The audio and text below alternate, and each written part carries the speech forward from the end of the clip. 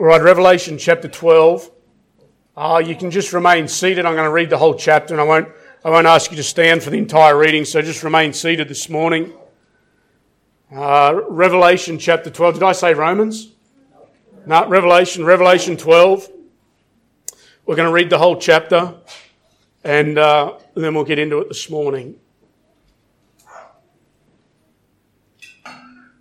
And there appeared a great wonder in heaven, a woman clothed with the sun and the moon under her feet, and upon her head a crown of 12 stars. And she, being with child, cried, travailing in birth and pain to be delivered. And there appeared another wonder in heaven, and behold, a great red dragon, having 7 heads and 10 horns and 7 crowns upon his heads. And his tail drew the third part of the stars of heaven, and did cast them to the earth. And the dragon stood before the woman, which was ready to be delivered, for to devour her child as soon as it was born. And she brought forth a man-child, who was to rule all nations with a rod of iron. And her child was caught up unto God, and to his throne. And the woman fled into the wilderness, where she hath a place prepared of God, that they should feed her there 1,260 days. And there was war in heaven. Michael and his angels fought against the dragon, and the dragon fought and his angels, and prevailed not, neither was their place found any more in heaven. And the great dragon was cast out, that old serpent, called the devil and Satan, which deceiveth the whole world. He was cast out into the earth, and his angels were cast out with him. And I heard a loud voice saying in heaven, Now is come salvation and strength, and the kingdom of our God, and the power of his Christ.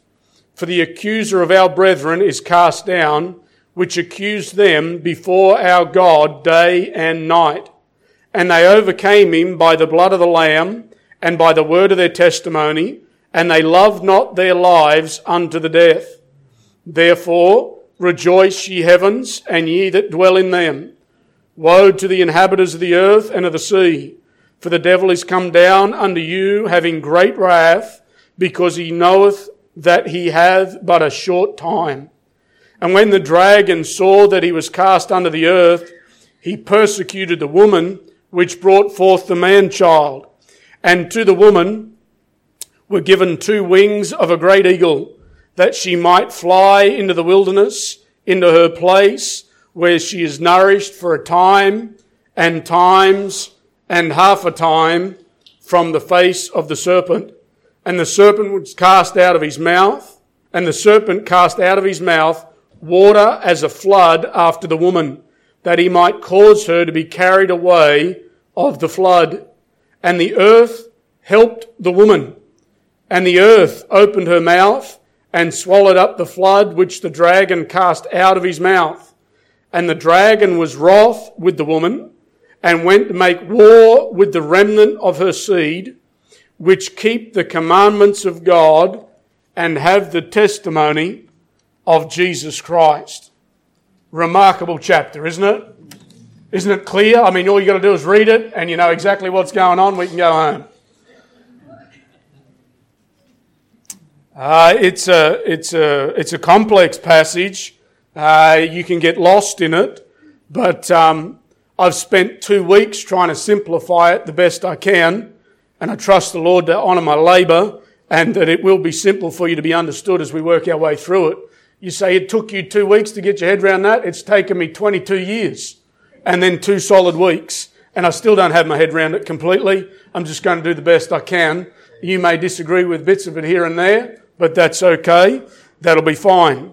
Let me remind you that here we are in this midpoint of the tribulation period. We're in this midpoint.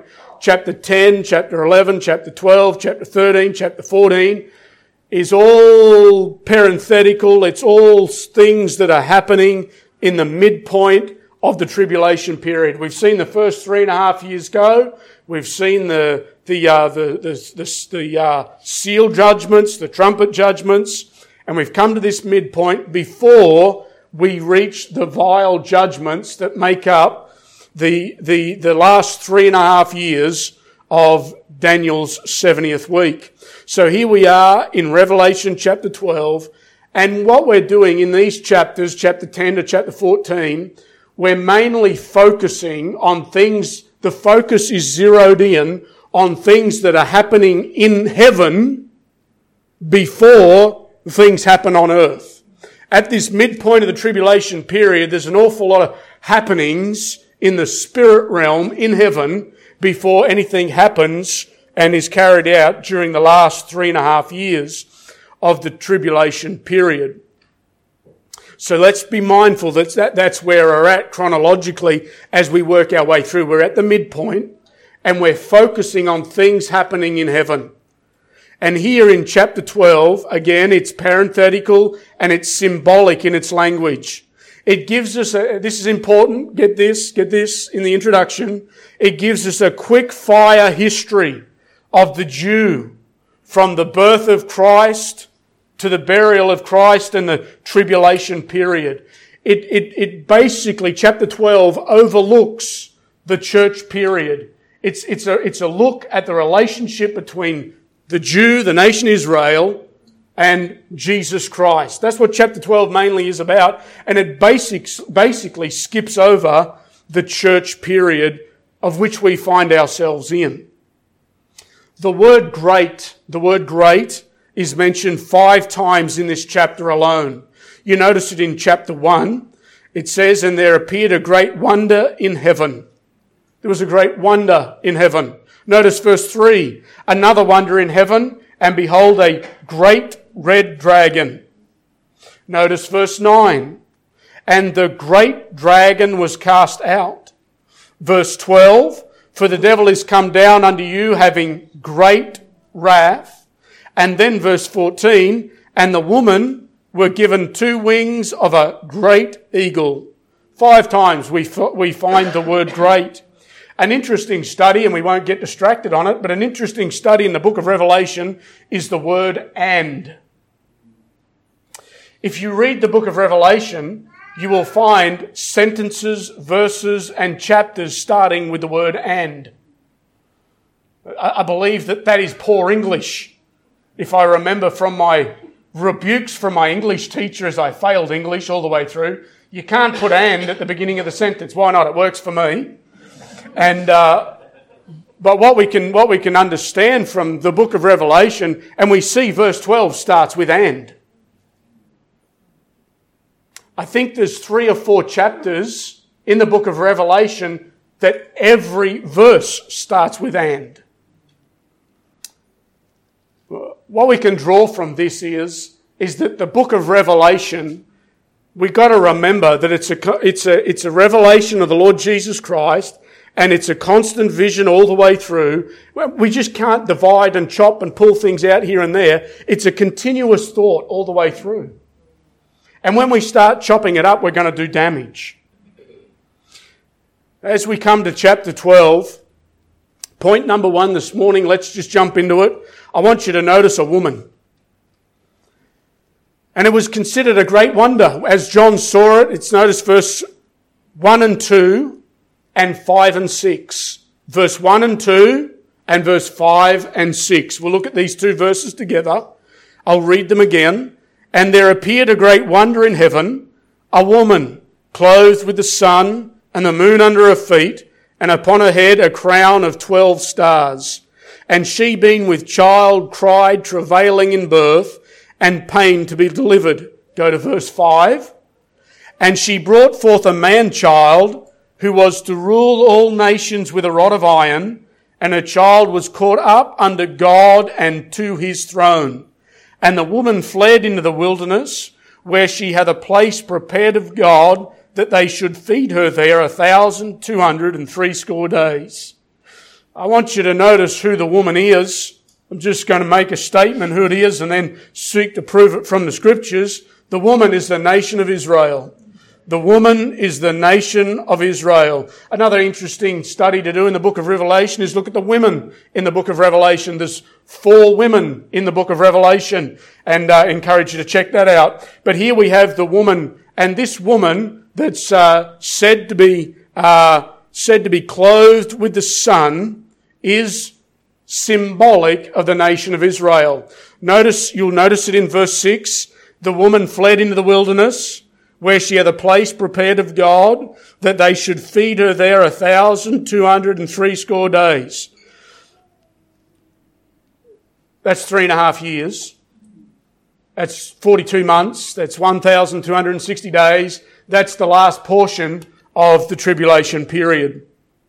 Notice verse 12. Therefore rejoice, ye heavens, and ye that dwell in them. Woe to the inhabitants of the earth and of the sea, for the devil is come down unto you, having great wrath, because he knoweth that he hath but a short time. And when the dragon saw that he was cast into the earth, he persecuted the woman which brought forth the man-child. Notice verse 16. And the earth helped the woman, and the earth opened up her mouth and swallowed up the flood which the dragon cast out of his mouth. The woman is not Mary, the mother of Jesus. That's a misinterpretation. The woman is not the church. That's a misinterpretation. The woman is the nation of Israel. And if you mess that up, you're just going to get off on the whole rest of it. Let's be clear. The woman is the nation of Israel. Let's notice the woman's appearance. The woman is said to be clothed with the sun. It's said that under her feet is the moon, and upon her head is a crown of 12 stars. I won't get lost in trying to prove all this to you, but let me just make these statements and I'll give you a verse. I want to say that the fact that she's clothed with the sun speaks of supreme authority. Supreme authority. The moon under her feet speaks of delegated authority. And the crown of 12 stars speaks of the 12 tribes of Israel. And we could spend a lot of time digging in on that, but we won't for this morning because we've got a lot to cover. I want you to notice Genesis chapter 37 and verse 9. Would you turn there with me? And this is in reference to the 12 stars. If you notice, please, Genesis chapter 37 and verse 30, Genesis 37 and verse 9.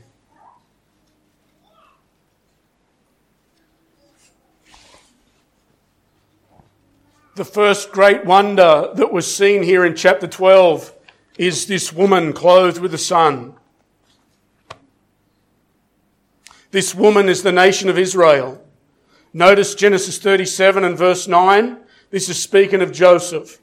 And he dreamed yet another dream, and told it his brethren, and said, Behold, I have dreamed a dream more, and behold, the sun and the moon and the 11 stars made obeisance to me.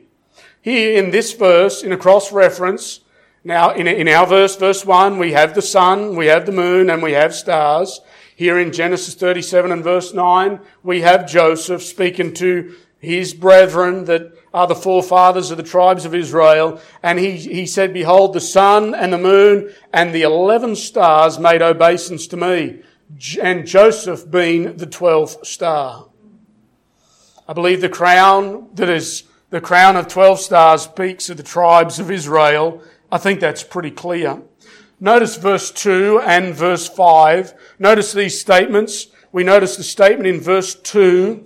And there appeared a great wonder in heaven, a woman clothed with the sun and the moon under her feet, and upon her head a crown of 12 stars. Notice verse 2.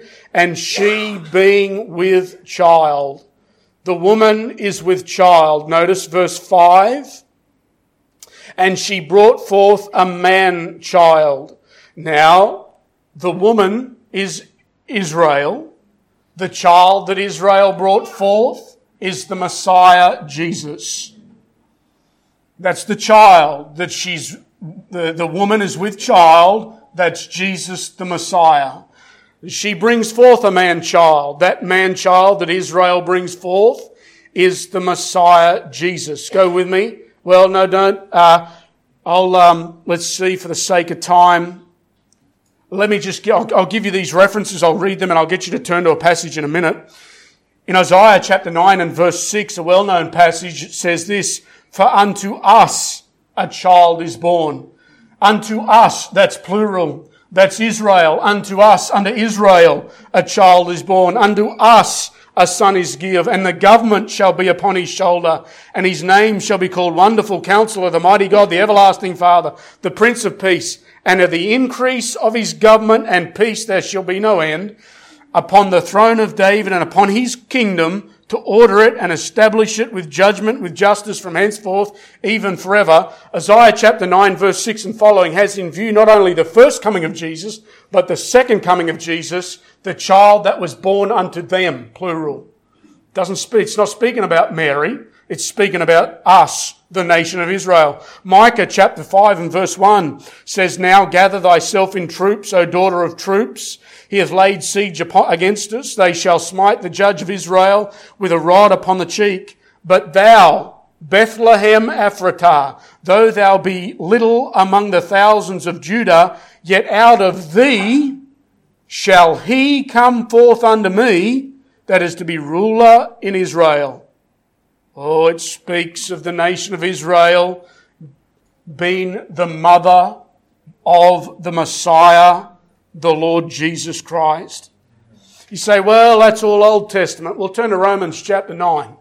Romans chapter 9 verse 3, 4 and 5.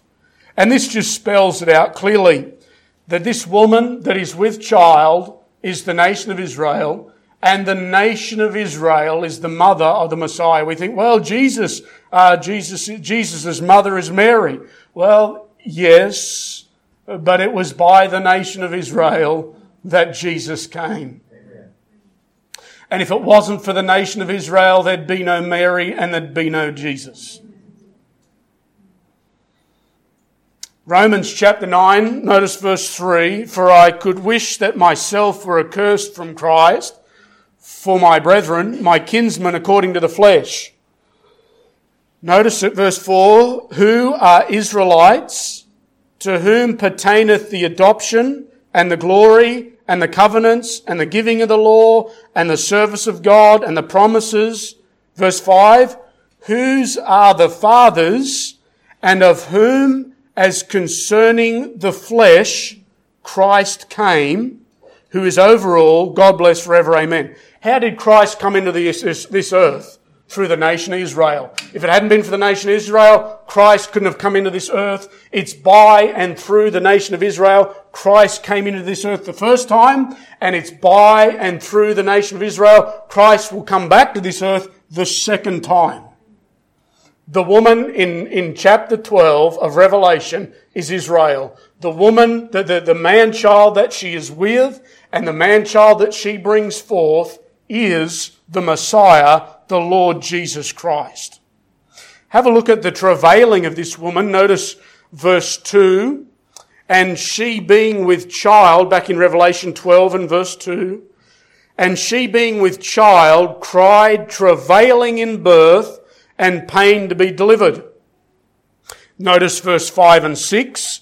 And she brought forth a man-child who was to rule all nations with a rod of iron. And her child was caught up under God and to his throne. And the woman fled into the wilderness, where she had a place prepared of God, that they should feed her there 1,260 days. We see the travailing of the woman. So we're seeing the travail of Israel in the birth pains of the Messiah, the Lord Jesus Christ. Now turn with me to Isaiah chapter 66 and verse 7. And it's important that you understand this when it comes to the chronological order and the uniqueness of Christ's birth. When we're thinking of a natural birth, when a child is born, a woman is with child, a woman travails in pain and brings forth a baby. That's the natural process. However, Christ's birth of the nation of Israel is unique in this. Notice it, Isaiah 66 and verse 7.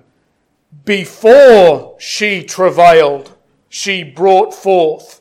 Before her pain came, she was delivered of a man-child. This is speaking of the woman, Israel. Before she travailed, she brought forth a man-child.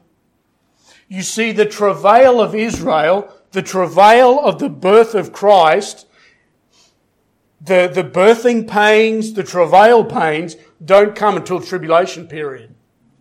The nation of Israel brings forth a man-child, and it's not until we come to the tribulation period that we see the travail of that woman, the travail of the nation of Israel. We could look to other places down through history where she has been persecuted and the Jews been persecuted, the Maccabean age and all different things, and we can look at what happened in Germany and different places and all different stuff. Over history we can see that, but nationally her great travail will come during the tribulation period. Did you notice that in Isaiah 66 and verse 7? It speaks of the uniqueness of the birth of Christ. It says, before she travailed, she brought forth. Israel didn't travail before she brought forth. She just brought forth and then travailed.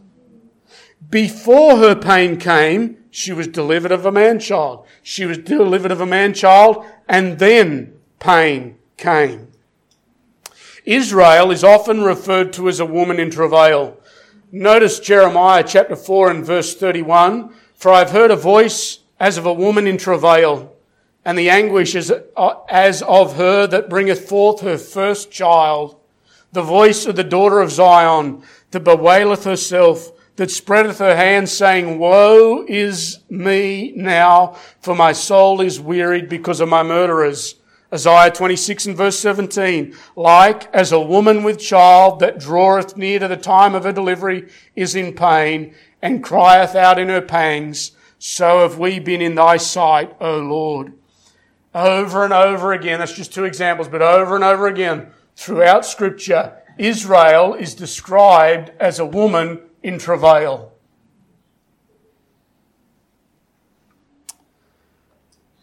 Have a look are you in Revelation chapter 12? I want you to notice verse 5 and 6. We need to be careful that we don't get ahead of ourselves in these verses. Notice verse 5. She brought forth a man-child. That's past. Israel's brought forth a man-child. That's past. This is all in one verse. Notice it. She brought forth a man-child. What for? Who was to rule all nations with a rod of iron. He hasn't done that yet. So you've got to get the chronological order just of this verse correct. She brought forth a man-child. That was the birth of Christ. Who is to rule all nations with a rod of iron. That's future. And her child is caught up under God and to his throne. That's present. So just in verse 5, we've got past, future, and present. All in that one verse. Be careful how you break it down. Be careful how you study it out. Study your Bible carefully. Don't just read over it and come to a conclusion. Actually pay attention to what it says. Break it down. She brought forth a man-child. That's happened. He has not ruled with a rod of iron yet. That's still in the future. But right now he is caught up under God and to his throne. That's where Jesus is right now. After his burial and resurrection, he went to God the Father. He sits on the right hand of God. That's where we are right now. Amen. And notice the future fleeing of Israel in verse 6. And the woman, speaks of Israel, fled into the wilderness where she had a place prepared of God that they should feed her there 1,260 days. That's the travail of the woman that happens during the last 3.5 years of the Great Tribulation period. That's the great travail, that's the great birthing pains of the woman of Israel. Okay, let's leave that there. It's also seen, actually, you can also see that down in verse 14, and we'll cover this again in a minute. And to the woman were given 2 wings of a great eagle that she might fly into the wilderness, into a place where she is nourished for a time and times and half a time from the face of the serpent. So there's the woman, a woman. It's the nation of Israel. Secondly, this morning, verse 3 and 4, I want you to notice a dragon. A red dragon. What a picture. Incredible, isn't it? A red dragon. And verse 3, and there appeared another wonder in heaven, And behold, a great red dragon, having 7 heads and 10 horns and 7 crowns upon his heads. And his tail drew the third part of the stars of heaven, and did cast them to the earth. And the dragon stood before the woman, which was ready to be delivered, for to devour her child as soon as it was born. So in verse 3 and 4, we see a red dragon. A great red dragon. And this represents Satan. The word dragon is mentioned 12 times in the book of Revelation. The word dragon is mentioned 7 times in chapter 12 alone. In this chapter, you'll find the word dragon mentioned 7 times. In every aspect in the book of Revelation, the dragon is referring to Satan. We have our text here in Revelation 12 and verse 3, and behold, a great red dragon. That's the first time the word dragon is mentioned in the book of Revelation. But go with me to Revelation chapter 20 and verse 2, and you'll notice the final time the word dragon is used. Praise God for this passage. Revelation chapter 20. Boy, I'm looking forward to getting to this verse in this chapter. Not only in studying it, but in reality. Revelation chapter 20 and verse 2. I'll go look at verse 1. And I saw an angel come down from heaven, having the key of the bottomless pit and a great chain in his hand. And he laid hold on the dragon, that old serpent, which is the devil and Satan, and bound him 1,000 years. Praise God for that. The dragon is Satan, the devil, the old serpent. He represents Satan. When John saw this great red dragon, he was a dragon that had 7 heads. These 7 heads had 7 crowns, and upon these 7 crowns had 10 horns. Now here's what we could do. We could spend 12 months studying this out and still argue over what we think it is. So I'm going to be vague and general in my assessment. You can call me a coward. I got a whole of chapter 12 to get through in one day, in one setting, and so we can argue about it later in person. Let me make this statement. The 7 heads, the 7 crowns, and the 10 horns represent the kingdoms of this world being influenced by the Antichrist and ultimately controlled by Satan himself, the great red dragon. I believe as we will go to Revelation chapter 13 and verse 1, I'll say a few things. Revelation 13 and verse 1 will be in this next week. Notice Revelation 13 and verse 1. And I stood upon the sand of the sea and saw a beast rise out of the sea, having 7 heads, 10 horns, and upon his horns 10 crowns, and upon his heads the name of blasphemy. Go into Revelation 17 and verse 1 through 5. Revelation 17, verse 1 through 5.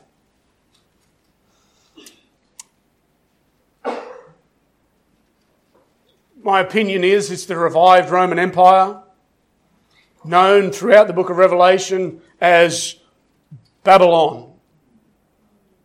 And we can get into the nitty-gritty of it all, but I'm not going to get lost in the nitty-gritty of it all. You're welcome to study it out. But notice Revelation 17 and verse 1. And there came one of the 7 angels which had the 7 vials, and talked with me, saying unto me, Come hither, I will show unto thee the judgment of the great whore that sitteth upon many waters, with whom the kings of the earth have committed fornication. See, the kings of the earth have committed fornication, and the inhabitants of the earth have been made drunk with the wine of her fornication. So he carried me away in the spirit into the wilderness, and I saw a woman sit upon a scarlet-coloured beast, full of names of blasphemy, having 7 heads and 10 horns. There it is again. And the woman was arrayed in purple and scarlet colour, and decked with gold and precious stones and pearls, having a golden cup in her hand, full of abominations and filthiness of her fornication. And upon her forehead was a name written. Here it is. Mystery, Babylon the Great, the mother of harlots, and the abomination of the earth. And I saw the woman drunken with the blood of the saints, and with the blood of the martyrs of Jesus. And when I saw her, I wondered with great admiration. And the angel said unto me, Wherefore didst thou marvel? I will tell thee I will tell thee the mystery of the woman and of the beast that carrieth her, which hath the 7 heads and 10 horns.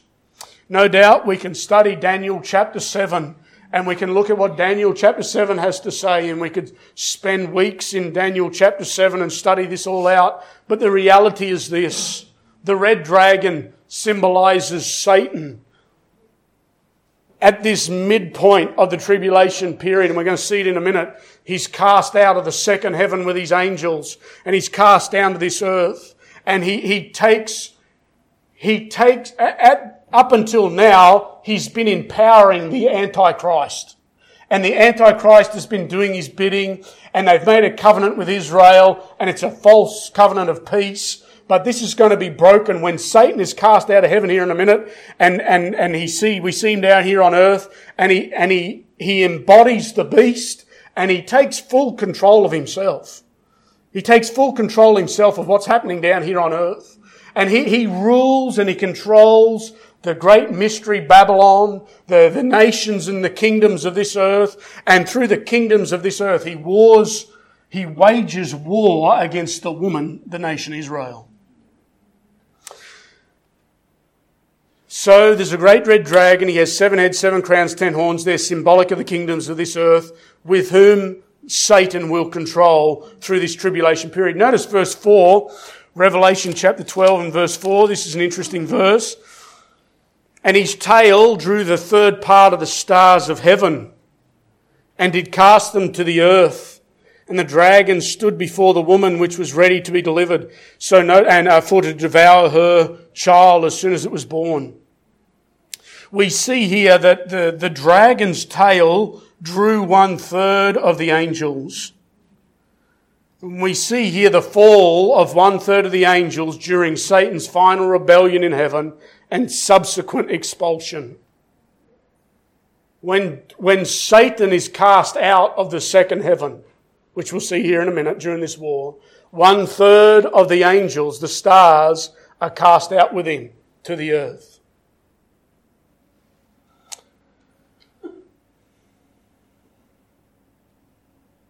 We see that the dragon will stand before the woman to devour her child.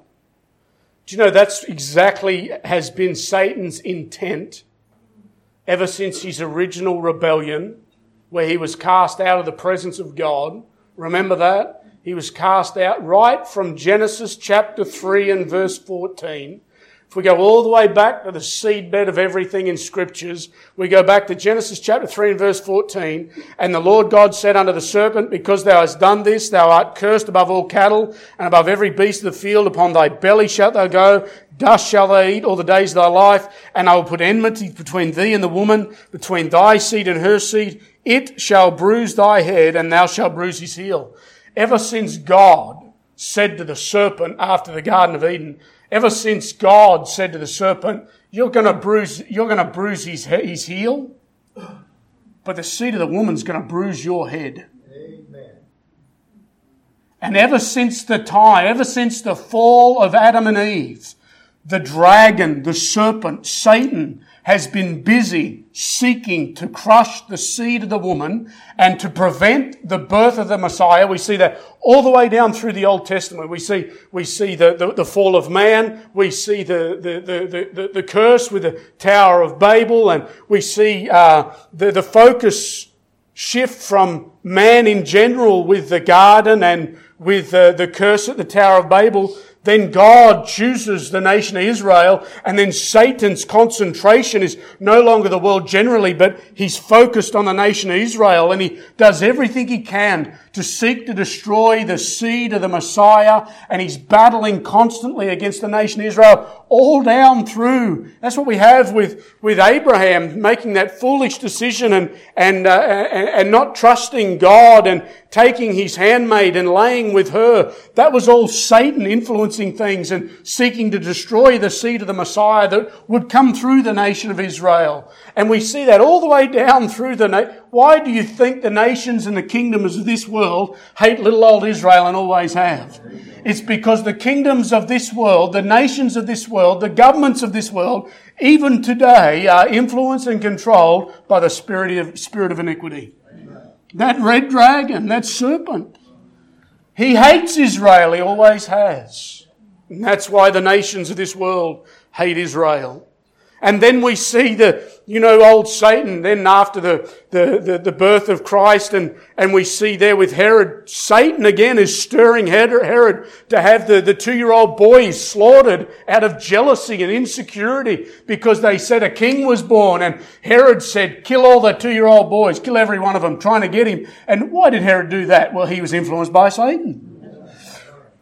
Why did the religious system in Jesus' day reject him as Messiah? Why did this earth and this world and Israel, why did they reject the Messiah? Because they were influenced by Satan to reject him. And Satan thought he'd got the victory. When Jesus hung on that cross and they put him in that tomb, Satan no doubt thought he'd won the victory. But what he didn't realize was 3 days later and 3 nights later, up from the grave he arose, and my Lord and my Saviour got the victory over death, hell and the grave and the red dragon. And praise God, I'm telling you, he came through the first time through the nation of Israel, and he's coming back the second time through the nation of Israel, and he will reign and rule on this iron with a rod of iron. Isn't that good? Praise God, I'm grateful for that. But he's always sought to destroy the seed. But on the cross, when up from the grave he arose, Jesus crushed his head and bruised his head. Satan lost that day. And from that day, Satan knows he's the loser. And as we come down to the close of humanity and time on earth, Satan knows his time's drawing close. We need to keep moving. Notice verse 7 through verse 9. So we've noticed a woman, we've noticed a dragon. Notice with me thirdly, a war in heaven. Verse 7 through verse 9. And there was war in heaven. Michael and his angels fought against the dragon, and the dragon fought and his angels, and prevailed not, neither was their place found any more in heaven. Remember in these chapters at this midpoint of Daniel's 70th week, we're focusing mainly on what is happening in heaven before it happens on earth. And what we have here, I'm just going to make some general statements and move on. What we have here is Michael and his angels warring against the red dragon and his angels in heaven. There's 3 heavens. We're talking about a war in the second heaven. Not the third heaven, not in the throne of God, not in the presence of God, but in that second heaven. In that atmosphere. We have the first heaven, our clouds, our rain, our atmosphere. Second heaven is what we might refer to as space and the moon and the stars. And then there's the third heaven, which is the very presence of God. There's a war waging in the second heavens. Do you understand that there's a spiritual warfare happening every day? And here we have Michael waging war against the dragon. We're talking about war in the spirit realm between good and evil. We notice that Satan is defeated and cast out with his angels into the earth. It is Satan that has this world deceived now, and he will be deceiving this world even more so during the future period through his control of the Antichrist and the beast. Notice what it says. We see in verse 7, there's the war. We see in verse 8 that the devil, the dragon and his angels, they don't prevail.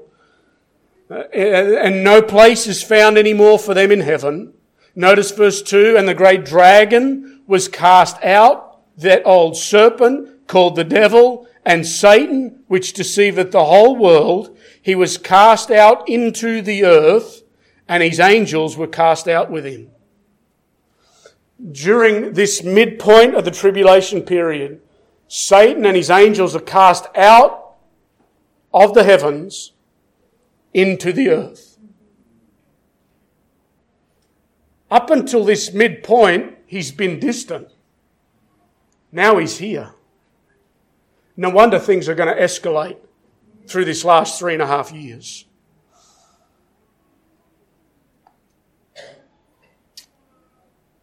So there's a war in heaven. We've got to keep moving. Notice fourthly this morning, a rejoicing in heaven. Verse 10 through verse 12. After the war, after that dragon, the old serpent, the devil, Satan, is cast out. Notice in verse 10, and I heard a loud voice saying in heaven, now is come salvation and strength and the kingdom of our God and the power of his Christ. For the accuser of our brethren is cast down, which accused them before our God day and night.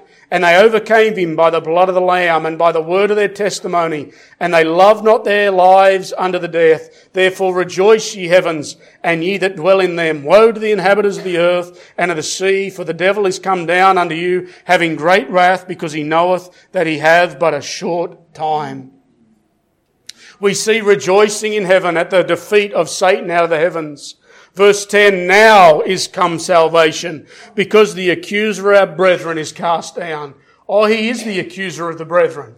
And we know that he's been going before God, and he has a presence at the throne of God at different times. We see that in the book of Job, and he went to the book of Job, and in the book of Job he went before God, and he accused Job, and he's been the accuser of the brethren, but there's coming a day that the accuser of the brethren is going to be cast down. Verse 11, we see that they overcame him by the blood of the Lamb. I want to make this statement. The only reason that we have a hope in Christ, and the only hope that this world has in light of eternity is the blood of the Lamb. And if you're lost this morning, what the issue with you is you're under the deception of the devil, the red dragon. He's got you deceived, and he's going to take you to hell unless you've gained the victory over him through the blood of the Lord Jesus Christ. I'm saved by the blood alone. It's not by works of righteousness which we have done. I want to say to you, it's by the blood of the Lord Jesus Christ. Michael and his angels, the only way they could defeat Satan and his angels was not by their own might, not by their own effort, but by the blood of the Lord Jesus Christ. That means, you see, this war and this victory comes after the crucifixion of Christ. And it's after, the victory that Christ won at Calvary, we see that overflowed into the spirit realm at the midpoint of this tribulation period, where Michael and his angels, because of Jesus, because of the victory at Calvary, they gain victory in the spirit realm. That's amazing. Amazing. Verse 12, we see a rejoice in heaven, but a woe to the inhabitants of the earth. A woe. A rejoicing and a woe is seen in verse 12. Notice it says, for the devil is come down unto you, having great wrath. Why does he have great wrath now? Well, because he knoweth that he hath but a short time. He knows he's got 3.5 years left. He knows. 3.5 years. He's got but a short time. All he's got is the great tribulation period. Lastly, this morning, we see a war on earth, verse 13 through verse 17. In verse 13, we see when the dragon saw that he was cast unto the earth, he persecuted the woman which brought forth the man-child. So here we see Satan, the dragon. He has great wrath, and in his great wrath he intensely persecutes the woman, the nation of Israel. Because of that persecution, and this persecution, this intense persecution, under the great wrath of the dragon, comes during this last portion of the tribulation period. Notice what happens, verse 14 through 16. We see the woman Israel is given supernatural deliverance by divine intervention. And to the woman, so here he is, verse 13, the dragon, Satan's persecuting the woman. And to the woman were given 2 wings of a great eagle, that she might fly into the wilderness, into her place, where she is nourished for a time and times and half a time, for the space from the face of the serpent. And the serpent cast out of his mouth water as a flood after the woman, that he might cause her to be carried away of the flood. And the earth helped the woman, and the earth opened her mouth and swallowed up the flood which the dragon cast out of his mouth. And the dragon was wroth with the woman, and went to make war with the remnant of her seed, which keep the covenants of God, the commandments of God, and have the testimony of Jesus Christ. Here we see the woman, Israel, is given supernatural deliverance by divine intervention. You say, well, I don't believe that. Well, he's done it before. Exodus 19 and verse 5. You have seen what I did under the Egyptians, and how I bare you on eagle's wings, and brought you unto myself. You can also look at Deuteronomy 32, verse 10 through 11. God, many times, for the nation of Israel, the woman clothed with the sun, God has intervened miraculously, supernaturally, and delivered her from the hand of Satan. And he does it again. Let me make this statement. There's no need, really, seriously, there's no need for people to, and it happens, whatever, if this is what you do, help yourself. But there's offerings taken up and food sent and food being stored outside of Israel in the wilderness. God's not dependent on your baked beans and spaghetti and 2-minute noodles to get his people into the wilderness and preserved through the wilderness and saved out of and through that tribulation period. He doesn't need your help. He doesn't need my help. He's going to intervene supernaturally. Does that mean we should say, well, hang Israel? No. We should pray for Israel. We should love Israel. But they don't need my baked beans. They don't need my spaghetti. They don't need my 2-minute noodles. They need my prayer. We're told to pray for Israel. It says that she flees there a time and times and half a time, and I've already mentioned that's 3.5 years. Go with me to Matthew 24. Matthew 24. We need to read this because it brings into context of Matthew 24, verse 15 through 22. As you're turning there, listen to Isaiah 26. This is prophetical for this time. Isaiah 26 and verse 20. Come, my people, enter thou into thy chambers and shut thy doors about thee. Hide thyself, as it were, for a little moment, until the indignation be overpast. For behold, the Lord cometh out of his place to punish the inhabitants of the earth for their iniquity. The earth also shall disclose her blood, and shall no more cover her slain. That's Isaiah 26:20. But notice what Matthew 24, verse 15 through 22 says. When ye therefore shall see the abomination of desolation spoken of by Daniel the prophet stand in the holy place, whoso readeth, let him understand. This happens at the midpoint of the tribulation period where the covenant is broken. Then let them which be in Judea flee into the mountains. Let him which is on the housetop not come down to take anything out of his house. Neither let him which is in the field return back to take his clothes.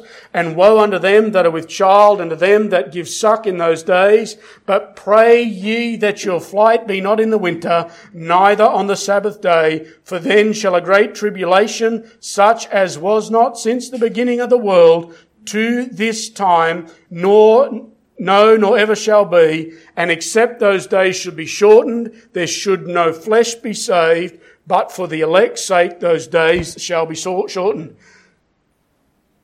That passage in Matthew 24 fits in the midpoint of the tribulation period, where the woman, Israel, flees to the wilderness.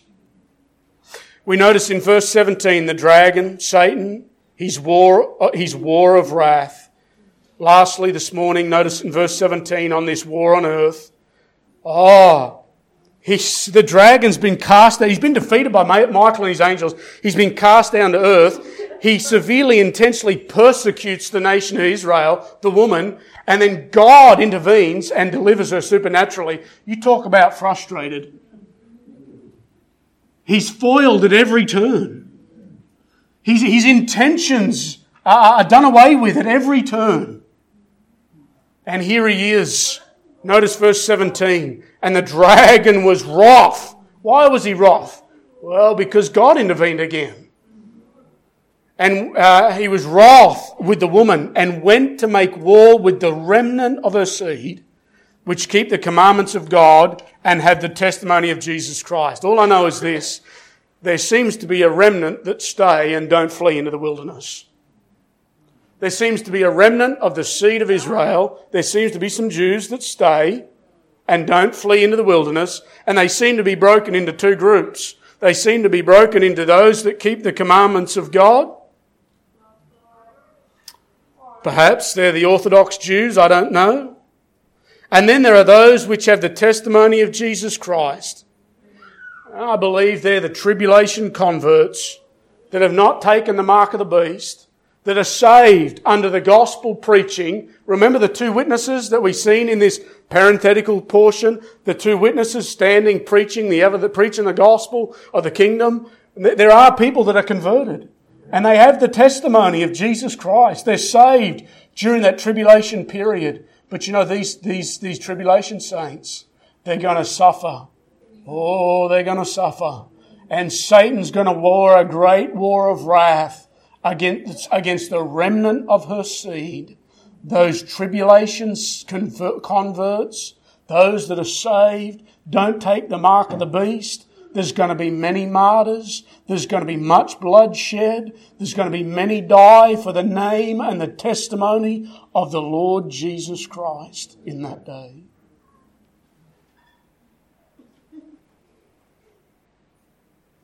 Let me conclude.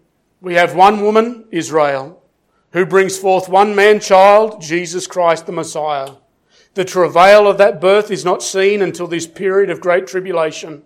We have Michael and his angels war against and defeat the dragon, Satan and his angels, casting them out of heaven under the earth. At this time, the Antichrist breaks the covenant of peace with Israel, and we have the abomination of desolation. We have the great dragon, Satan, persecute the woman Israel, who delivers them into the wilderness via supernatural intervention. We have the dragon, Satan, knowing his time is short and in great wrath makes war against the remnant of Israel that didn't flee into the wilderness, of which many are martyred during this last half of Daniel's 70th week, known as the Great Tribulation period. It's all an overview of what we're going to see when we get into these few chapters here in a little bit, when we look at the last half of the tribulation period. In verse 9, the devil... It's said of the devil that he deceiveth the whole world.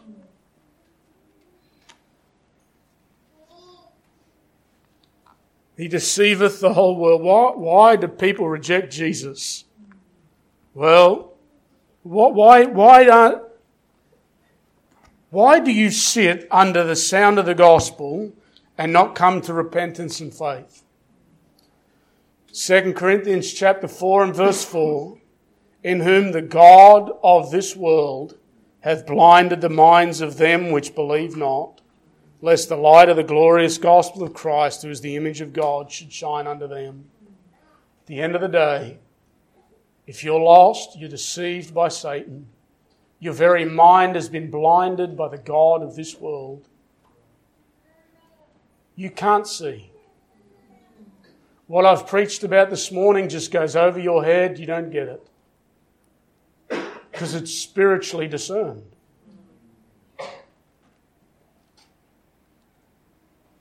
And the reality is, if you don't come to repentance and faith, we as a church are raptured out. There'll be a strong delusion sent your way, and there will be no place to repent and believe. Now, today is the day of salvation. You say, well, I'll wait till the church goes and that'll prove the Bible and then I'll believe. No, you won't. No, if you won't believe now, you won't believe then either. All right, I've been long. I'm hot. You're hot probably. We got one? Mm-hmm. I'm going to close in a word of prayer and we'll be dismissed. I'll let you go. I was long-winded this morning, but thank you for allowing me to get through all the way through chapter 12. I hope it makes some kind of sense. Let's pray. My Lord, we're thankful for the day. Oh, how I'm thankful for the victory of Jesus. I'm thankful, Lord, and looking forward to that day that you do come back and rule and reign with a rod of iron. I'm thankful for that day that the old dragon will finally be cast forever and ever into the bottomless pit. My Lord, we ask your blessing upon us now. Help us, we plead, in Jesus' name. Amen.